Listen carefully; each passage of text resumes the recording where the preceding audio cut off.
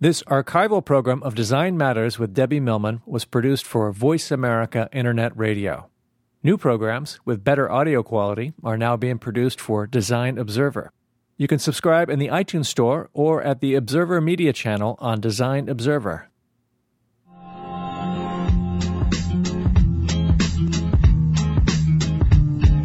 Welcome to Design Matters with Debbie Millman, the show that takes you inside the provocative and stimulating world of design and branding as it intersects with contemporary culture. Here's your host of Design Matters, Debbie Millman. I often think about how we know the things that we know. For example, I know what I know. I know I am a woman. I know that I am left-handed. I know that I have 2 dogs and 2 cats.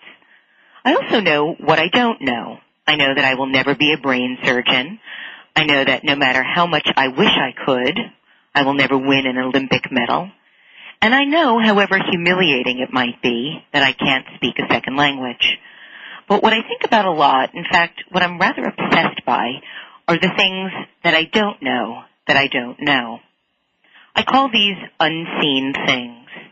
I've selected this term primarily because after the initial thrill of learning something new, or simply becoming aware of something for the first time, I find that those very same things have actually been surrounding me for years. I just never noticed them before, yet they were there. One of the great ironies in this relentlessly visual culture we live in is that so few people know how to see, or at least how to see beyond what is viewed in prearranged form through a car window, an iPod, or a television screen. Why is that? Why have we become a culture of unseers? John Stilgoe is a popular Harvard professor and author of several books, including one of my favorites. It's called Outside Lies Magic, Regaining History and Awareness in Everyday Places. He believes that the power of acute observation is one of nature's most useful tools in learning. Stilgoe tries to teach another way of knowing beyond words and numbers. Essentially, he believes that people are so focused on a goal or zeroing in on what appears to be obvious that they miss what is right in front of them. Rather than not being able to see the forest for the trees, they are unable to see the trees for the forest. Stilgoe attributes this to the constant blur of modern life. I think there are several reasons for our collective inability to see the unseen. The first and more obvious explanation is we are surrounded by a world of activity and events that can't be seen. The intricate forms and patterns produced by the splash of a raindrop or the volley of a tennis ball occur too quickly for our eyes to catch. But the other more complicated and compelling rationale is that we only choose to see the things we know and can understand and relate to. It is this basic comfort zone that curtails exposure to new experiences or discovering what we don't know that we don't know. In our day-to-day usage, objectivity is the capacity to see things as they are. In our culture, we strive for objectivity, i.e. what is true and what is fair and what is clear. There is an emphasis on seeing things that can be reliably correlated with observable reality to the extent possible. But what about our claims on what we might believe are objective and true, but can't be reliably correlated? Seeing the unseen involves approaching a view of the world from multiple angles, multiple points of view, subjectively. I can understand why more of us don't strive for subjectivity. Even the dictionary definition treats it like a mean stepsister. The modern definition of subjective is, get this, moodily introspective or existing only in the mind, illusory. I think that subjectivity is the search for the unseen. It is a quest for the unrecorded point of view, for the supposed bad idea in the back of your head, for the unproven, the unvalidated, the non-quantified. It is only when we reach for these ideas that we have even the slightest possibility of ever knowing what we don't know that we don't know. In the grand scheme of things, I think that the poet Raina Maria Rilke says it better than I ever could. Have patience with everything unresolved in your heart, and try to love the questions themselves, as if they were locked rooms or books written in a very foreign language. Don't search for the answers, which could not be given to you now, because you would not be able to live them. And the point is to live everything. Live the questions now. Perhaps then someday far in the future, you will gradually, without even noticing it, live your way into the answer. Welcome to Design Matters with Debbie Millman. I am your host, Debbie Millman, and my guest today is the designer, Carin Goldberg. Before we get started with today's interview, please let me tell you a bit more about her, and please know, listeners, that this is a rather edited biography. It's much deeper than this, and I'm sure we'll get to a lot more of all of the incredible accomplishments that Carin has had over her career. Carin Goldberg was educated at the Cooper Union School of Art. With 30 years' experience in graphic design, her background includes design and advertising for major publishing, music, and television corporations. From the mid-'70s to the early '80s, she worked as a staff designer for CBS Television, CBS Records, and Atlantic Records. In 1982, she established Carin Goldberg Design, where her clients have included Simon & Schuster, Random House, Condé Nast, Martha Stewart, HarperCollins, and None Such Records. She also served as the creative director at Timing Custom Publishing. For the past 24 years, she has taught typography and senior portfolio at the School of Visual Arts. Carin's work has been consistently chosen in design competitions and has been shown in museums all over the world. She is a recipient of the Silver Medal from the Art Directors Club and has twice received Publishing's Literary Marketplace Award. Carin has also authored 2 books, catalog published in 2001, and the forthcoming Home. Welcome, Carin. Hello. Hello. Thank you so much for being on the show. Oh, it's a total pleasure. Thanks for having me. Oh, my pleasure. Carin, I'd like to start out by asking you about a line that I read about you in your juror's bio on the American Institute of Graphic Arts website. So this is the quote. Having had enough of the sexist, bureaucratic, and incestuous corporate life, Goldberg started her own business. Can you share some or any or all of what provoked that statement? Oh, my God. Sorry. Let's just jump right in there. Yeah, can of worms.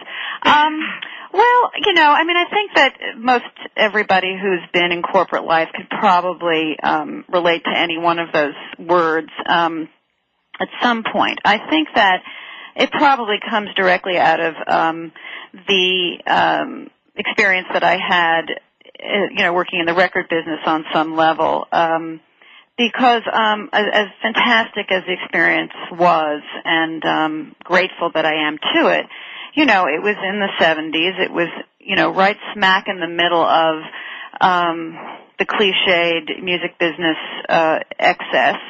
And it was really kind of my first, aside from my very first job, which was in the television department. Lou Dorfman gave me my first job, and that was a bit more sober, I would say, literally and figuratively. There was a lot of, things that come with corporate life, and then it was, I think, magnified by being in that extreme kind of business, the music business. And it is sexist. It was sexist. It still is, sexist on many levels. And it's that in its product, but it's also in the way people behave internally. It's everything that's a cliche, and then it's much more sort of particular in everyone's individual experience, certainly, but that's probably where it comes from, that particular quote. Now, after you got the job with Lou Dorfman, I understand that you were working at that time in an all-male, old-school cut-and-paste bullpen at the time doing... I was, and, it was interesting about that, and that's really kind of funny in that the men there, although I will tell you that there were... it's very generational, that different levels of sexism in the way women are treated. There was a sort of politeness to it and a kind of, I would say, we'll call it erudite sexism. More dignified, right? Yeah. I had, and I was younger, but I was probably a bit more intimidated maybe then too, or naive is probably more like it, but they were really lovely people, lovely men, if you want to give them the best, description. And I learned quite a bit from them. They were generous to me. I felt welcome, and I did not feel that they were in any way, infantilizing me there or looking down at me or in any way.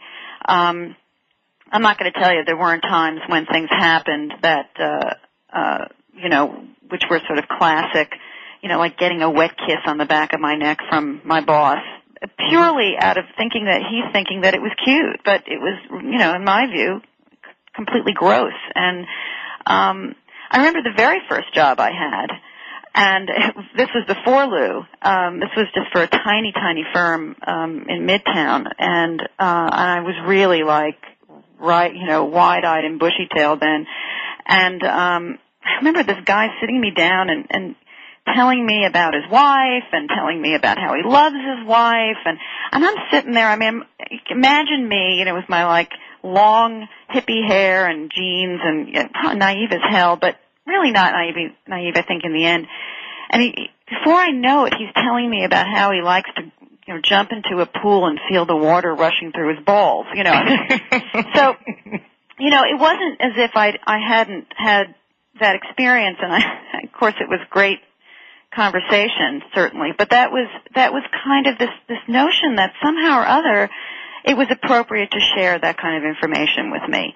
And but to differentiate, I think the music business, and oddly, I had mostly women in the department that I worked with. Well, when you were at CBS, you worked with Paula Scher and Rhianna Kondak. That's right, which was but it was run by one male. And so that in itself became a kind of odd, patriarchy of sorts, with all kinds of levels of what that means, and how, as one woman in a group of women related to that kind of, iconic figure. And I think that's what, kind of changed the dynamic of that. Whereas at CBS television, it was mostly men, and I also think because of the subject matter and the general tenor of the place, it was a different kind of response to women, and also, how women respond to women as well changes the tenor. Yes. Of the environment. Well, we'll come back after our break, and I'd love to talk to you more about that, as well as how you feel about the current environment of the graphic design community. I'd like to let everybody know that they are listening to Design Matters with Debbie Millman on Voice America Business. I am your host, Debbie Millman, and my guest today is the designer, Carin Goldberg. We will be right back with our broadcast after these messages, so see you still.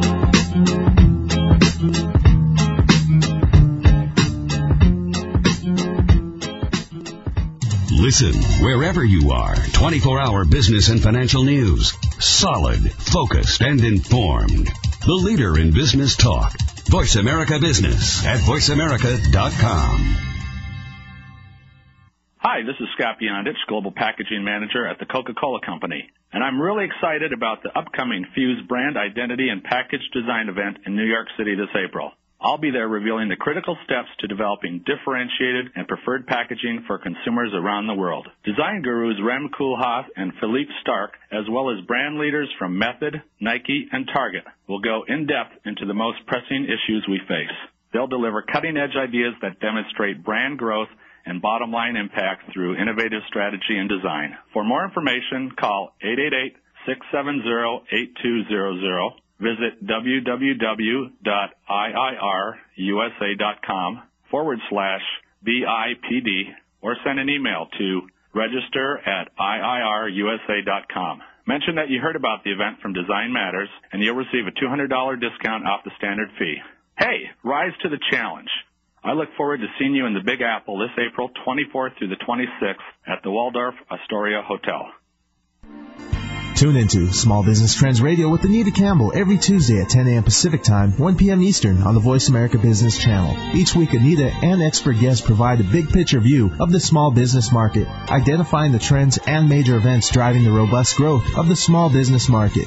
Whether you are a small business owner or a company of any size desiring to sell small businesses or reach the small business market with a product or service, Small Business Trends Radio is your resource for trends that influence the global small business market. Right here on the Bottom Line for Business Talk, Voice America Business. Achieve total wealth management. Listen to Three-Dimensional Wealth with Roy Diefendorf every Monday at 2 p.m. Pacific, 5 Eastern on Business America Radio. Three-Dimensional Wealth is a show dedicated to teaching you a values-based approach to comprehensive total wealth management through practical strategies and expert advice. Take your first step down the road of financial independence. Listen to Three-Dimensional Wealth with Roy Diefendorf, Mondays at 2 p.m. Pacific, 5 Eastern, here on the Bottom Line in Business Talk, BusinessAmericaRadio.com. The Bottom Line in Business Talk. Voice America Business. We're back with Design Matters with Debbie Millman. If you have a question for Debbie, feel free to call us at 866-472-5790. Once again, here's the host of Design Matters, Debbie Millman. Welcome back. It is 3:18 Eastern Time, and you are listening to Design Matters with Debbie Millman, live from the Empire State Building in New York City. I am your host, Debbie Millman, and my guest today is the designer, Carin Goldberg. If you'd like to join our conversation, our phone lines are open. Let me give you a new number to call. It is 866-233-7861.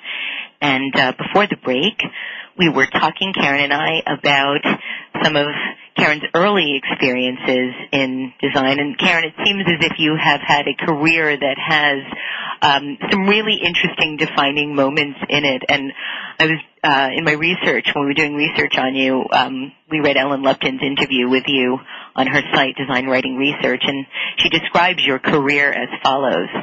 The remarkable career of Carin Goldberg reflects one woman's ability to tap into her cultural moment and create a series of icons that have functioned in the brutal arena of retail sales while also engaging head-on the cultural debates internal to the design profession. Would you agree with that? Do you think that that's true? Oh, well, I think that any kind of criticism or writing about design in retrospect is,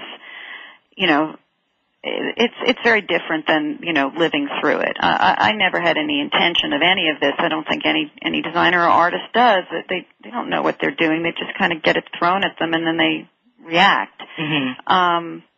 I suppose as I said, in retrospect, that now if I look at it or, read Ellen's article or whatever, or try to assess it myself, that yes, I think I could probably say that's true, because it may be something that is very parallel to my personality, but it's like it's like going into psychotherapy in some way. You don't discover those things until you've talked them through, and then you kind of realize, oh yeah, duh. Yes, I'd say that was true. But the intention, God knows, I think I was just like anybody would probably admit that they're out there by the seat of their pants, and that they're driven by a certain need to make things or solve problems or make a living or whatever it is that drives them. Well, I think that one of the things that Ellen was referring to was the uproar that was created, I guess it was in the mid-'80s, over the cover that you did for Raina Maria Rilke's Sonnets to Orpheus, where you borrowed, I believe you borrowed from the graphic style of the Vienna Secession, creating a really sort of dense and ornamental lettering with some heavy linear framework. And I know that at the time Tibor Kalman lambasted the cover for what he called pillaging history at that year's AIGA National Conference. And yet I thought you responded in a very dignified manner with a very, wonderful sense of humor at the whole thing. And can you give us some more insight into what turned out to be a time that really, I think, epitomized the division in the design world over one style versus another? Well, I think certainly we've heard Paula and Louise and, people who are from that time talk about our influences. I think that, when I was at CBS Records, there was a room and a kind of picture editor there who in the room, he was our research guy, his name was Lester, and, he would collect just books and books and books and books and books, and I'd never seen that many, art books and old Gavroche graphics and I think that it was a kind of, if you want to call it postmodern, go right ahead. It's kind of, enough already, but all right, we'll give it a name. Who knew it was called postmodern? I think it was just one, period in time that, and this very kind of fertile environment of amazingly smart people at CBS Records, that I was working with, and very talented people like Henrietta Kondak and Paula and Krista Stopchuk, who came slightly after me, and there's a legacy there, and I think that we were curious and we were continuing our education. I think of it as like graduate school. I didn't go to graduate school. I didn't even think to go to graduate school. I just thought, get out of Cooper. I wasn't even a graphic design student when I graduated. What were you? I was a painter. I thought I wanted to be a painter. And it was only to my last year that I took a couple of courses. And frankly, Cooper, at the time that I was at Cooper, didn't really offer much graphic design, which is another conversation. But so it was just the next level of discovery. And all the people up there were just sort of voraciously looking through these books, and, solving problems based on what stylistically made sense to a cover. I mean, we didn't have jewel boxes at that time. It was just a 12 by 12 square of cardboard where bells and whistles were not going to happen. I mean, you weren't going to be able to do, things other than print fairly straight on.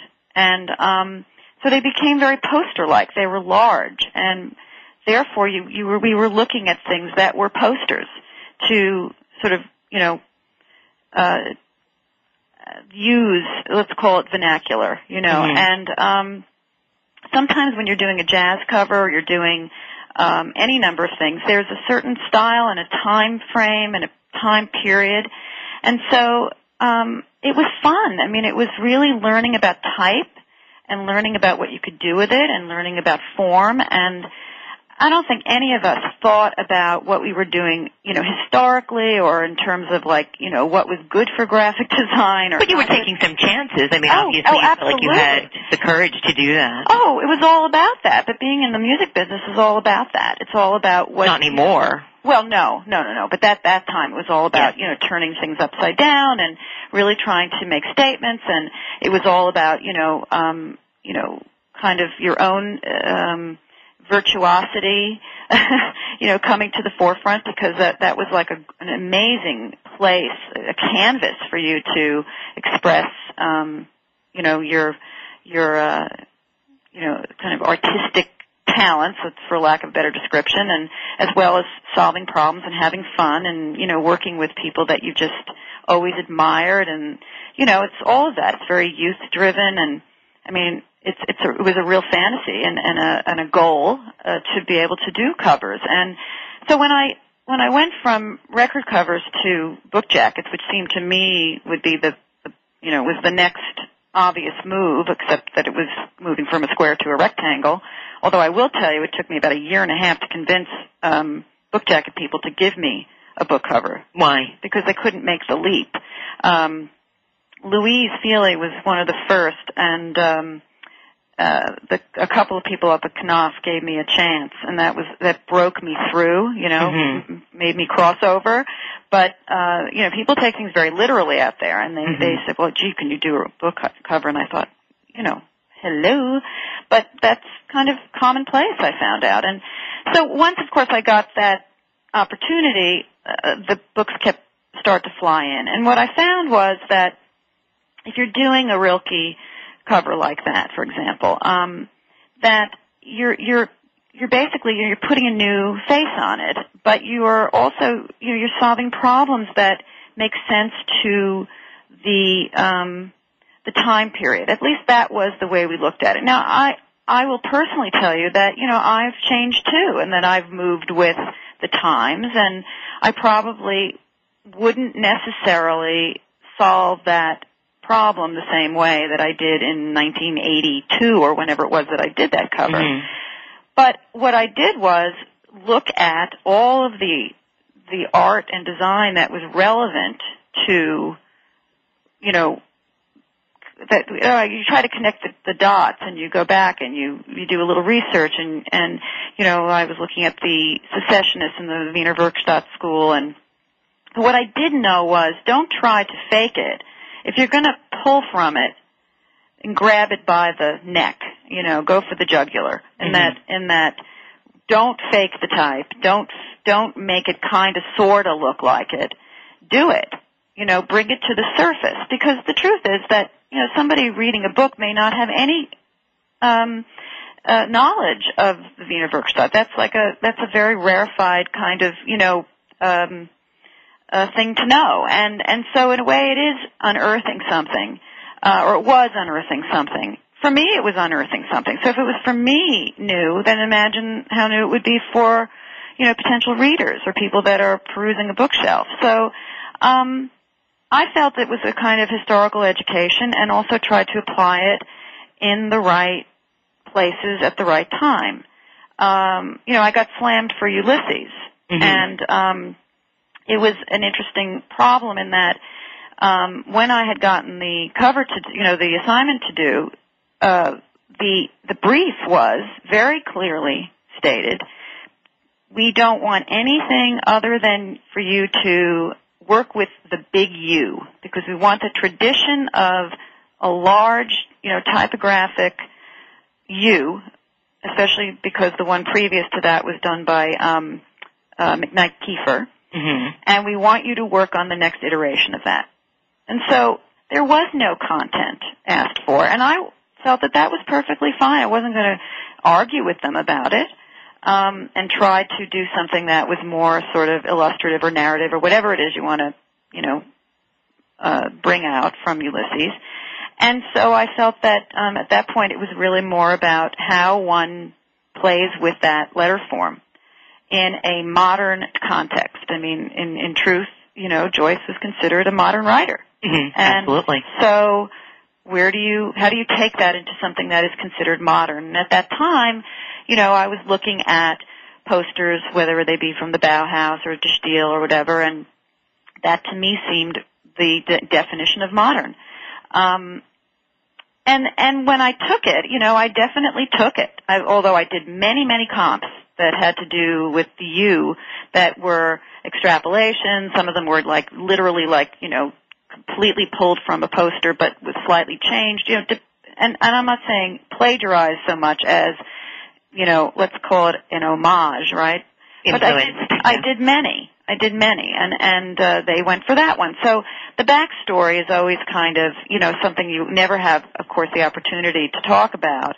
But, and you shouldn't. I mean, that's not what designers, should be doing. But there is always a little bit of a backstory to this kind of stuff. And again, I'm not defensive about it, and I never have been. In fact, I don't ever want to be, because I think that whatever was going on at the time was meant to be.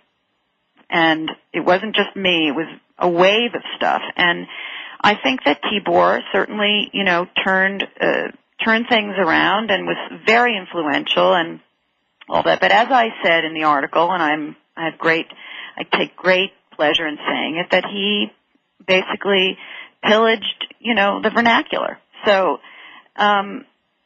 no one is as much of an inventor as they, think they are. I think we all are pillagers in some form or another. But although I have to say I'm very, I feel very flattered that I am in the transcript actually in his book. There's this, I don't know if you know that whole AIGA thing was in Tibor's book. Yeah, Perverse Optimist. Yeah. Yep, I love that. I love it. Carin, we have to take a break. I'd like to let everybody know that they're listening to Design Matters with Debbie Millman on Voice America Business. I am your host, Debbie Millman, and my guest today is designer Carin Goldberg. We have a number of people on the line waiting to speak with Carin. We'll be right back with our broadcast after these messages. Please don't go away.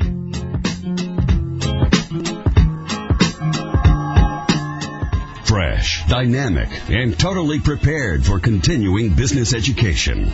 Business Talk Radio. Voice America Business at voiceamerica.com. Hello, I'm Sharon Ryder-Lindbergh from Unilever North America. I'll be speaking at Fuse Brand Identity and Package Design event in April at the Waldorf Astoria in New York City. I'll be discussing the development and the rollout of the new Hellman's Global Brand Identity. Fuse is the destination for brand design leaders. Will you be there? Visit www.iirusa.com/BIPD or call 888-670-8200 to find out more about this great event. Consider this an investment in your brand's future. Clear your calendar and prepare to walk away with inspiration, insight, and creative new ideas to implement when you return to the office. Stay at the top of your game. Visit www.iirusa.com/BIPD today. Mention Design and you'll receive a $200 discount off the standard fee. Look forward to seeing you in New York in April. Mind Your Business with Danielle Hampson talks about the nuts and bolts of starting, running, and expanding a business. From time management, leadership, sales, marketing, and customer service to office management using technology, business plans, accounting, taxes, and networking. Danielle and her expert guests share their years of experience on a variety of topics. Tune in every Friday at 11 a.m. Pacific, 2 p.m. Eastern on the Voice America Business Channel for Mind Your Business with Danielle Hampson. Useful tips, authoritative advice, creative solutions. Right here on the Bottom Line in Business Talk, Voice America Business. You work hard, and you need to take time to relax and rejuvenate yourself.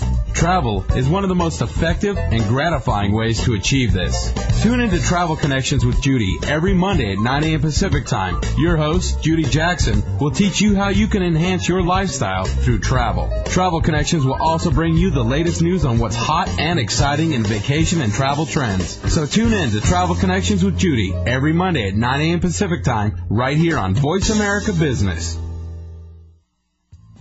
Are you feeling slammed and suckered in today's stock market?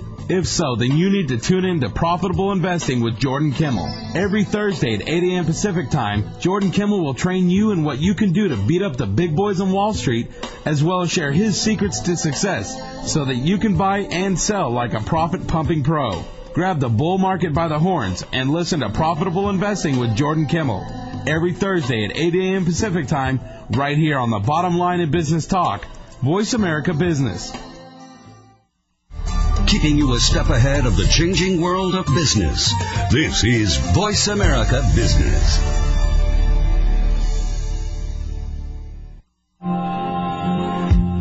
We're back with Design Matters with Debbie Millman. If you have a question for Debbie, feel free to call us at 866-472-5790. Once again, here's the host of Design Matters, Debbie Millman.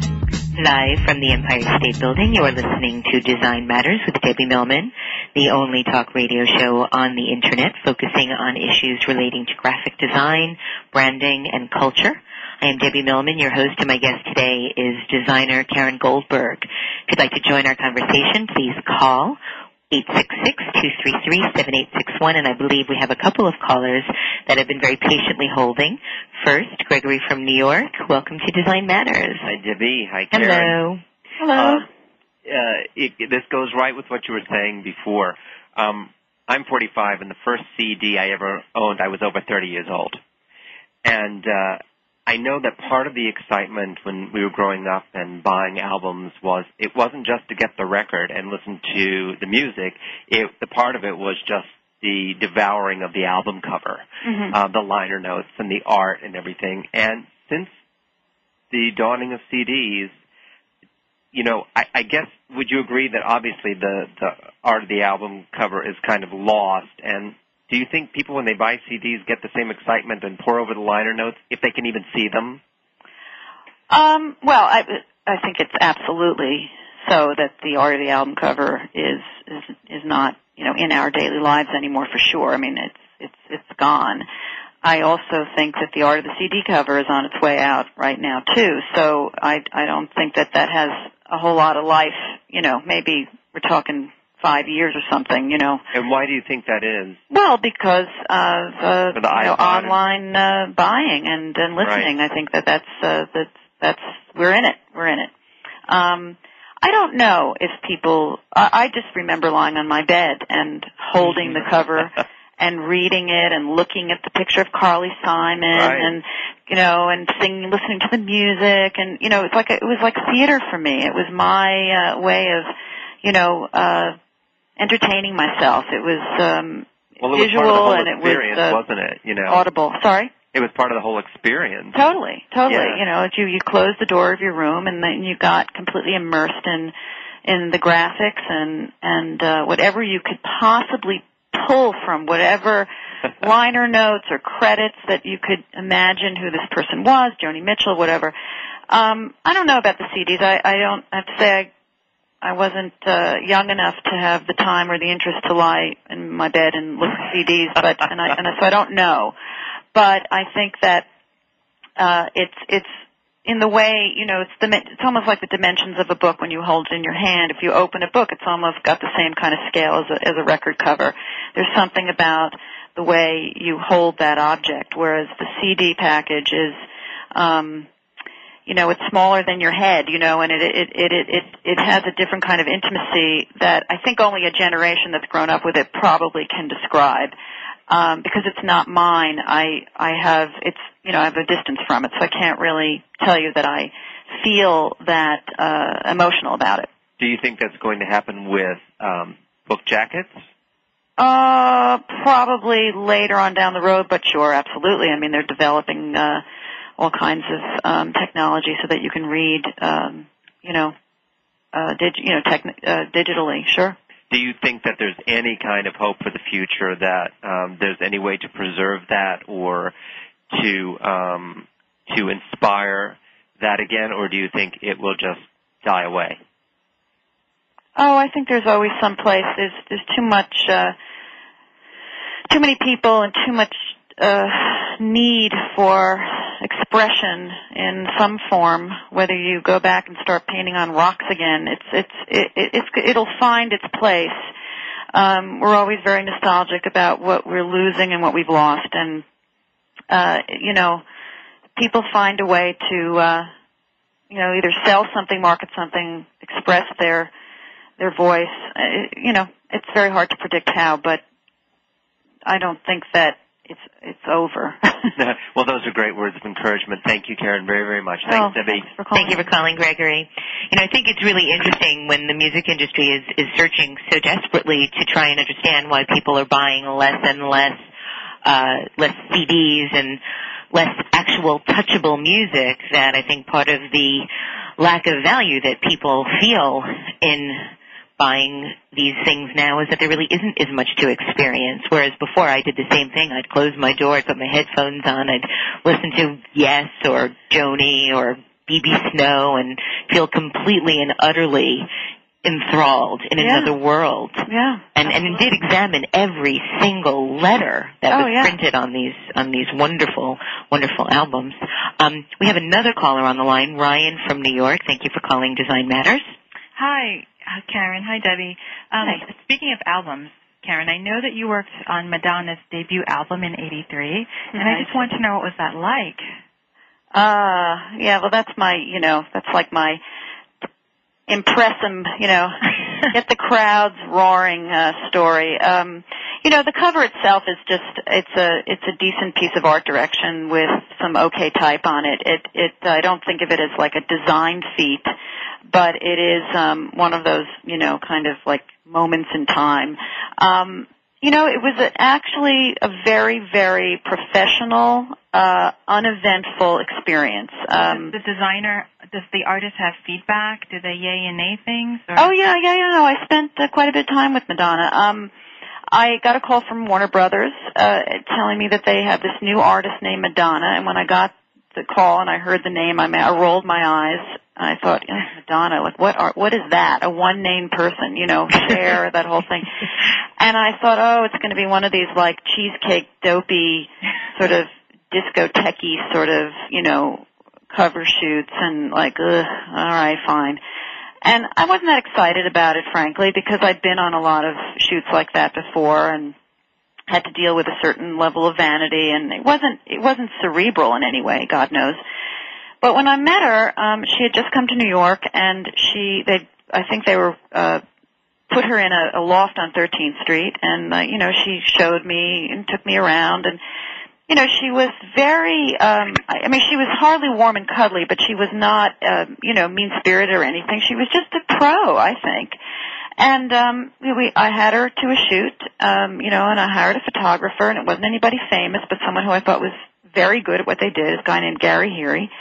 And, we had a shoot. We put the music on, we put Celebrate on, the whole bit. Mm-hmm. She got up there with her belly button and her, plastic, sort of one of those black bracelets, and we actually took a lot of jewelry from Gary's wife and put them on her wrists, because I felt that was really going to be the iconic gesture on the whole cover, because that's what she had started to do. But I said, let's really up the ante and just throw every bit of jewelry we can on. And then I told Gary to come close and try to get her bracelet. So that was my big contribution to the cover. Anything I asked her to do, she did. Anything Gary asked her to do, she did. She was absolutely a pro. She got up and did her thing. She danced to the music. She's great. She was really, I think, everything you want someone to be. We talked, and she told me about her dance career. She told me about her brother, and her brother was locked out of his, like little things here and there that were happening in New York for her, because she was kind of new to the experience on some level, especially new to the experience of living in a decent place, and I think that was very exciting for her.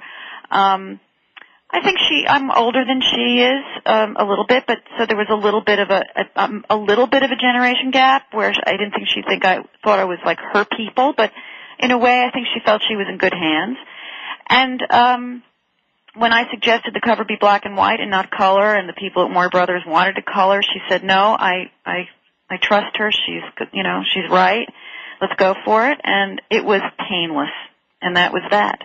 Before I knew it, she was Madonna, and I had done her cover. Well, I think that cover, it reminds me a lot of what happened when Robert Mapplethorpe's cover of Patti Smith's Horses came out. It was one of those, again, a defining moment. You knew when you looked at that everything was going to be different after it. And I think that, whatever you might say about, whether or not you felt that it was particularly well art directed or not, I think it was the decisions that you made, the way that you created this experience with this artist that was so profound. Well, because she was a good client. I think that's really why it felt painless and seamless, and why maybe it did come out fairly well for what it was, because she trusted me, and that's really the bottom line, in the end. And I have to say I'm very grateful to her for that. And maybe I was lucky to get her at the very, very beginning of her career, because who knows if she'd treat me the same way now. Well, we'll come back and talk more about the art of design. I'd like to let everybody know that they're listening to Design Matters with Debbie Millman. My guest is Carin Goldberg. We'll be right back with our broadcast after these messages, so please don't go away.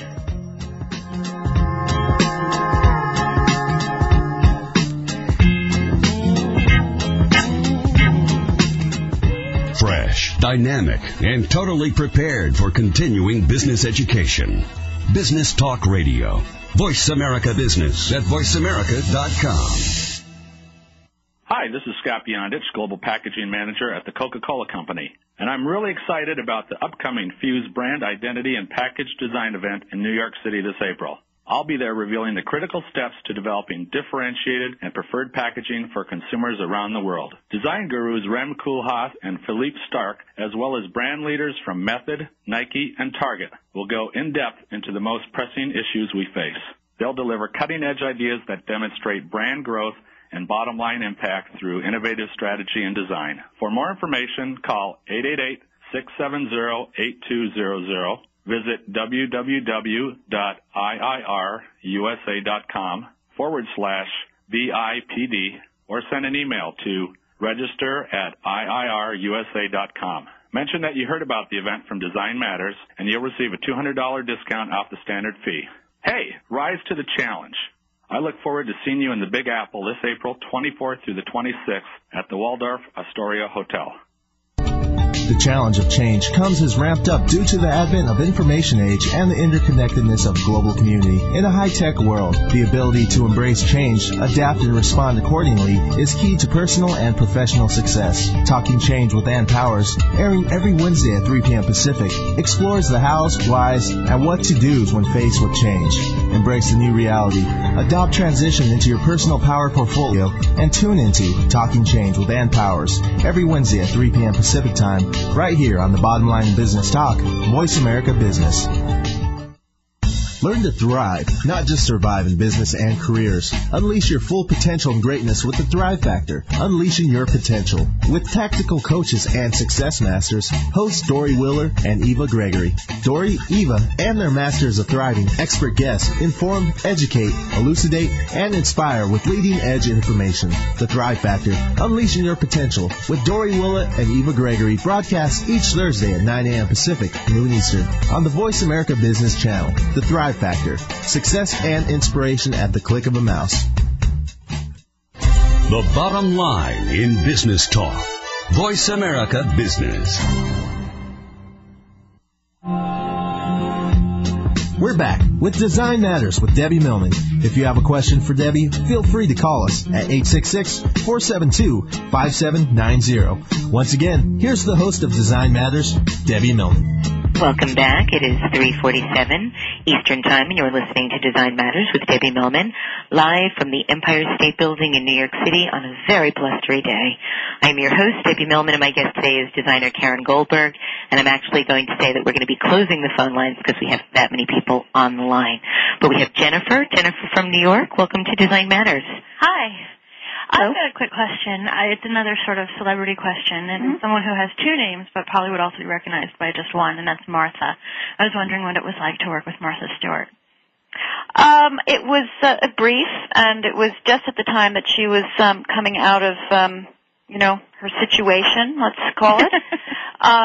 But I found her, kind of fantastic and delightful in many ways. I mean, she's everything and more. So I had she's a really smart person, and however you feel about her one way or the other, I think that she's has tremendous vision. And I did spend one day with her, and it was fun. I really enjoyed it, and there's not much more to say about it except that I mostly worked with the art directors and the creative directors with Gail and Eric, and they're extraordinary people in what they do. But in terms of Martha directly, she's a kick. Thank you for calling, Jennifer. We also have, I believe, the name is Chelsea on the line. Chelsea, welcome to Design Matters. Hi. Hi, Debbie. Hi, Carin. This question is really for either of you to answer, but when you were talking about albums and how little we're purchasing, I thought, as probably everyone does, it might just be my age. But I was just wondering, two scenarios. Is it that these stars now are so ubiquitous and they're pushing soda and fast food, and they're on every magazine and every e-channel? Is it that they're so ubiquitous we don't need anything personal from them anymore? Or is it the flip side? Is there so little tangible things purchased that maybe the exposure is the only really thing they can market about themselves? I don't know. I don't, I think about this stuff a lot, but I'm not an expert on it, and I don't know if I have anything truly cohesive to say about it. I think that it's a very, we are in the middle of what we'll look back on as a kind of renaissance of sorts, just technologically, and I think that we'll realize that so much of that affects the way people, market themselves, communicate who they are, and all of that. So I don't know if I can define it or even have anything that's, very intelligent to say about it. I think all that you just spoke about is true and more. And I think it's a very long conversation and very, at this point, very theoretical and kind of a work in progress. Right. I mean, maybe as we get older and we get more nostalgic for things that we listen to now but didn't buy now, we'll buy it in the future. It's always the case. Yeah. Well, I think we're living in a day and age where the state of celebrity in many ways calibrates the state of our intellect, and I think it's actually a rather sad time in that you can't look at any magazine, any mass-marketed magazine without seeing what weight Jennifer Aniston is now or what Nicole Richie wore last night to some party, as opposed to things that are really meaningful. There was more coverage of Angelina Jolie and Brad Pitt in the month following Hurricane Katrina than there was about Hurricane Katrina. Right. Yeah, I think, it's funny because I have become this kind of rabid fan of my one reality show is Project Runway, and I think the reason why I love it so much is because I love to watch people make things. I like to see what they can actually do and how they do it and process, and that it has a kind of breath to it that I just love to, witness in anybody. And I think that you lose that kind of humanity in whether it's a celebrity or anybody else. And I think that the more, you become very distant from it. And, it goes back to the record cover. You're sort of holding that kind of piece of what was pulp, at one point, and it feels like there's some breath to it. It feels alive. And, there's something, very tangible about those sorts of things. Paper is very tangible. So, it's a very long. People, I'm sure, in every magazine, there's people are writing about this all the time, and I think it's definitely something that advertising agencies are grappling with, and there's a real shift in paradigm at this point, and everybody's in the thick of it. There's no real answer to it right now. Well, thanks very much, and I find both you ladies very inspiring, so thank you very much. Oh, thank you, Chelsea. Okay. So, Carin, I want to talk about what you're doing now, what kind of projects you're doing, and how you're feeling about the work that you're doing. I know that you stopped doing book jackets. Do you want to tell us a little bit about that, and then tell us about what you're currently doing? Yeah, it's funny. It's the question anybody, whether it's at a dinner party or like anybody, I hate when anybody, and not that I'm telling you not to ask me because this is what this is for, but I kind of shrivel up when people say, "What are you doing now?" I shrivel up when people ask me what I do. Right, I know. Well, that's like, then you have to really explain it, which is like hell. But what am I doing? I'm well, at this very, very minute, I'm actually doing some work with Michael Kay at AR, doing some exploratory branding stuff, pitching things and having fun. How are you liking branding? I like it. I mean, I kind of feel like I know it, and I've done it in so many different ways, but never in the most kind of obvious applied sense. And so I wanted to actually, do it for real. And I know it sounds like, God, you've been in the business for 30 years and you haven't done real branding. Well, you certainly helped brand Madonna in that. Yeah, but I mean like in a real sort of, start with the product, blah, and I'm having a great deal of fun. I mean, I love Michael and he's terrific to work with anyway, and so I feel very at home. But so far it's been fun, and it's only been a week. But so I'm doing that, and I guess over the past year or so since I left Time Inc., I worked on the SVA book, which was a fantastic job to be able to do. Richard Wild, who's been my chairman for all the years I've been at SVA, started this project for each year. He gives, a kind of long-term portfolio teacher to have total carte blanche over the SVA library, which is the senior work. So that became kind of again, it's sort of a virtuoso project where, you could just be who you are and, do something that was really, came from your gut. And, I was very happy with that. And that was a wonderful thing to work on. And I've done some store identity, over the past, year. Just sort of things here and there. Since I left Time Inc., because when I left Time Inc., I really wanted to sort of, again, reinvent myself and work on my book a little bit and, lots of puttery stuff, and now, since my son is going to be starting college in September, I'm sort of thinking about, well, what's the next thing?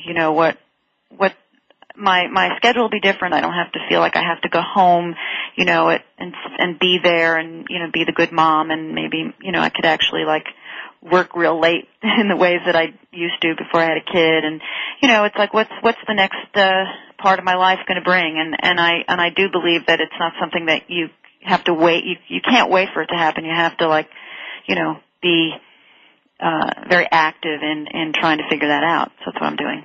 Great. Well, we're coming to the very close of our show.